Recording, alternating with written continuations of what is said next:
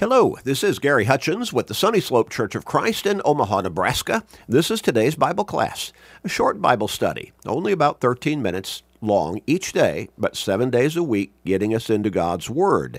And that's crucial for our faith and for our spiritual strength, because faith comes by hearing the Word of God, Romans 10 and verse 17.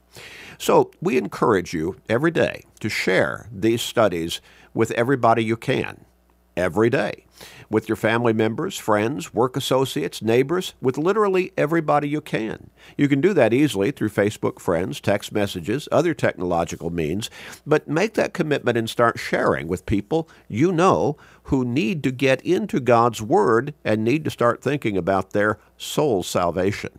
You may help somebody turn their life around. You may help somebody get to heaven. What a great blessing for them. But it will also be a great blessing for you. So make that commitment and start sharing today. We're coming toward the end of our line of thought and study, talking about the devil. Yeah, is the devil real? Well, absolutely the devil's real. Is he a nice guy? Not at all. He's mean, he's wicked, he's evil, he's our gravest and most deadly enemy.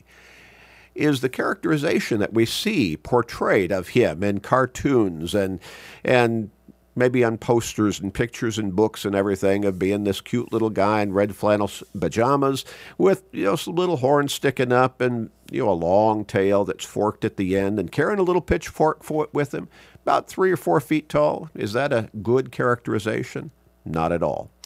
It's not accurate at all. The devil is the most wicked of all beings that exist, either in the physical or spiritual realm.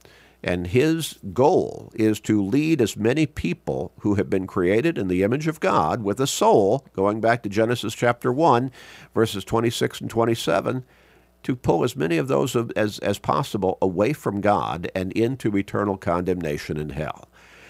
The Apostle Peter portrays him as being like a roaring lion, walking about, seeking whom he may devour. 1 Peter chapter 5 and verse 8.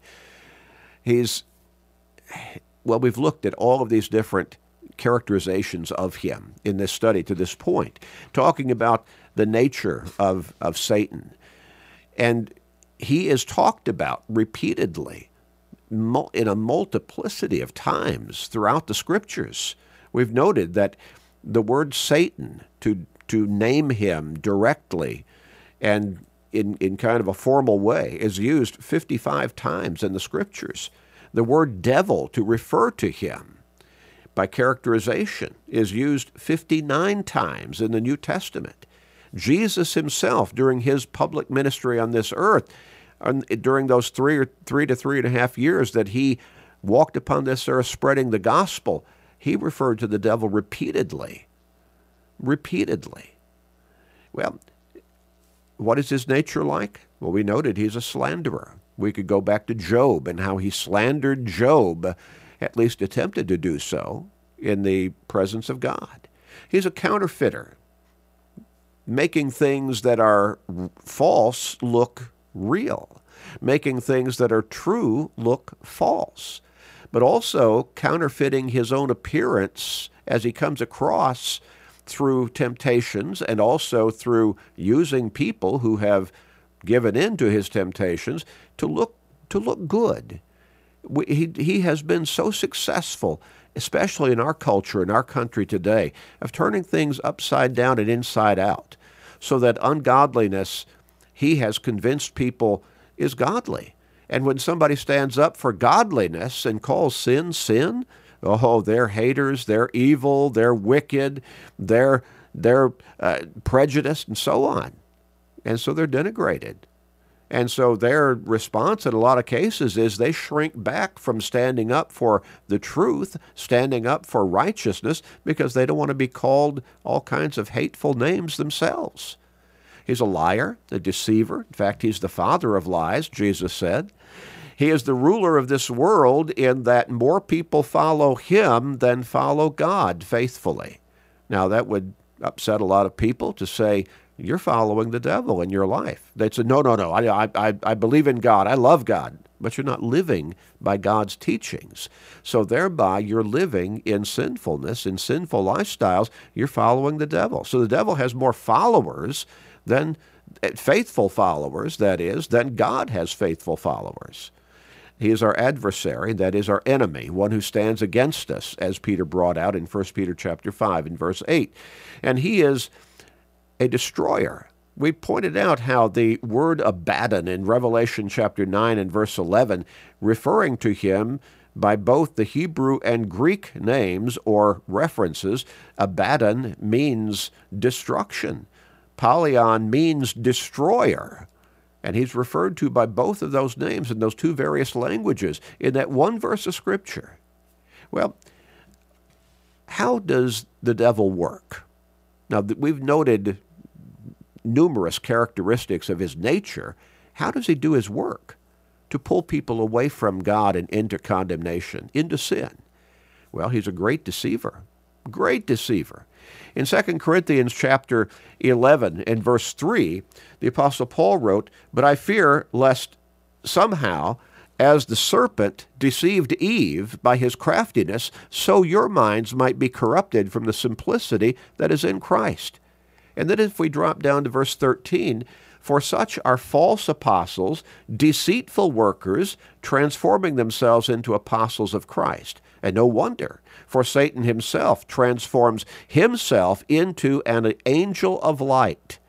And so the devil is very skillful at turning things around, working around the edges to make his temptations seem good, desirable, and even promising in a positive way. False teachers who put themselves forth as being true teachers of God. The devil himself, Satan himself, transforms himself into an angel of light, like he's trying to preach or teach a good thing for people. Oh, but that's just surface level appearance, because when you get below the surface, he's really trying to lead people away from God and into eternal condemnation. He also insinuates doubt. When we think about how he worked on Eve in the garden, going back to Genesis chapter 3 and verse 1, the first thing he asks Eve is, Has God indeed said, you shall not eat of every tree of the garden?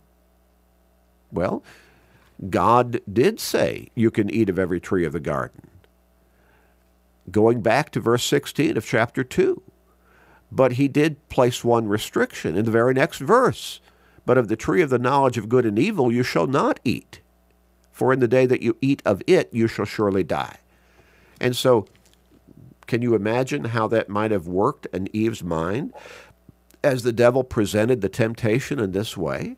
Has God not said you shall not eat of every tree of the garden? Hasn't God said that you can eat of the fruit of all the trees of the garden? And Eve thinking, but she responded correctly. She said, oh yeah, but of the fruit of the tree which is in the midst of the garden, God has said you shall not eat of it, nor shall you touch it, lest you die. Verse 3 of Genesis chapter 3. But the devil has already approached. He's already cracked the door open a little bit for her thinking, and then he deceives her further by making the forbidden fruit seem to be good fruit. So he insinuates doubt. He deceives. He snatches away God's word. And this is something that we might kind of scratch our heads about, and wonder, how does he snatch away God's word? Well, just think about it.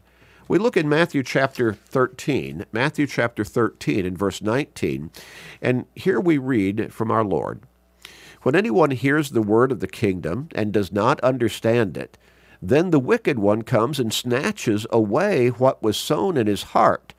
This is he who received seed by the wayside." Now, so how many times have people been taught something from God's word? That's sinful. Or God wants you to be baptized for the remission of your sins. He wants you to come to him in repentance of sin. But they don't quite fully accept at that moment, but the teaching is playing in their mind. But then the devil, and he knows what's going on, so he starts throwing temptations at them. You don't want to give this up, do you? You don't want to be restricted by not being able to do what you've been doing, which you've enjoyed doing, although on a surface level basis, because you paid consequences for it all along the way. So he snatches away the word. He tries to distract people from really paying too much attention to the teachings of God's word, giving too much thought to thinking, is that something I really need to be doing? I need to be paying attention to. He also traps. We talked about how the Apostle Paul in 1 Timothy talked about how the devil lays snares out there, and snares being traps. And we talked about that. Well, he lays those snares for us, those traps for us, to trip us up along the way and get our thoughts and our actions in a direction that is away from God and godliness. He wants to control the mind also. Think about how many books and magazines and radio programs and television programs, think about how the internet has been used in just conversation between people. And we might really focus in on teens to a great extent, but it's not just limited to teens by any means. It's young adults and middle-aged adults and so on. How many people have been caught up in ungodly communication through these various medias? Books, magazine, radio, television. Think about the songs that are broadcast over the radio, and people pay money to buy CDs with those songs that are full of profanity and full of disrespect for God, using his name in vain, and talking about their disrespect for women, using them and all kinds of immorality. You see, the devil wants to control the mind. He wants to get our thinking focused in a direction that is away from God, away from the Bible, away from Christianity. Remember the description of mankind in Genesis chapter 6 and verse 5. The thoughts and intents of mankind was only evil continually. And so that led to such evil lifestyles that God said, I'm sorry that I've repented man, that I've created man. And so God wiped mankind off the face of the earth, with the exception of Noah and his family. Noah was found righteous before God. The devil, if he can control our thinking, if he can influence us to think in ungodly directions, well, on an ongoing basis, an exclusive basis, he's got us. We'll talk a little bit more about how the devil works next time, and also how we can resist the devil effectively. Let's pray. Father, we thank you for loving us. We thank you, Father, for opening our eyes to see the reality of the devil and the dangers that he poses before us on an eternal basis.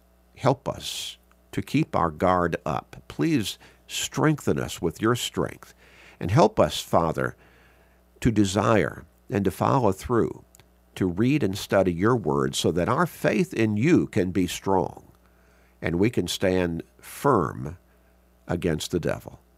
Please protect us from all of his ways, Father, we pray, and guard us against evil. Please forgive us, gracious Father. We pray in Jesus' name. Amen.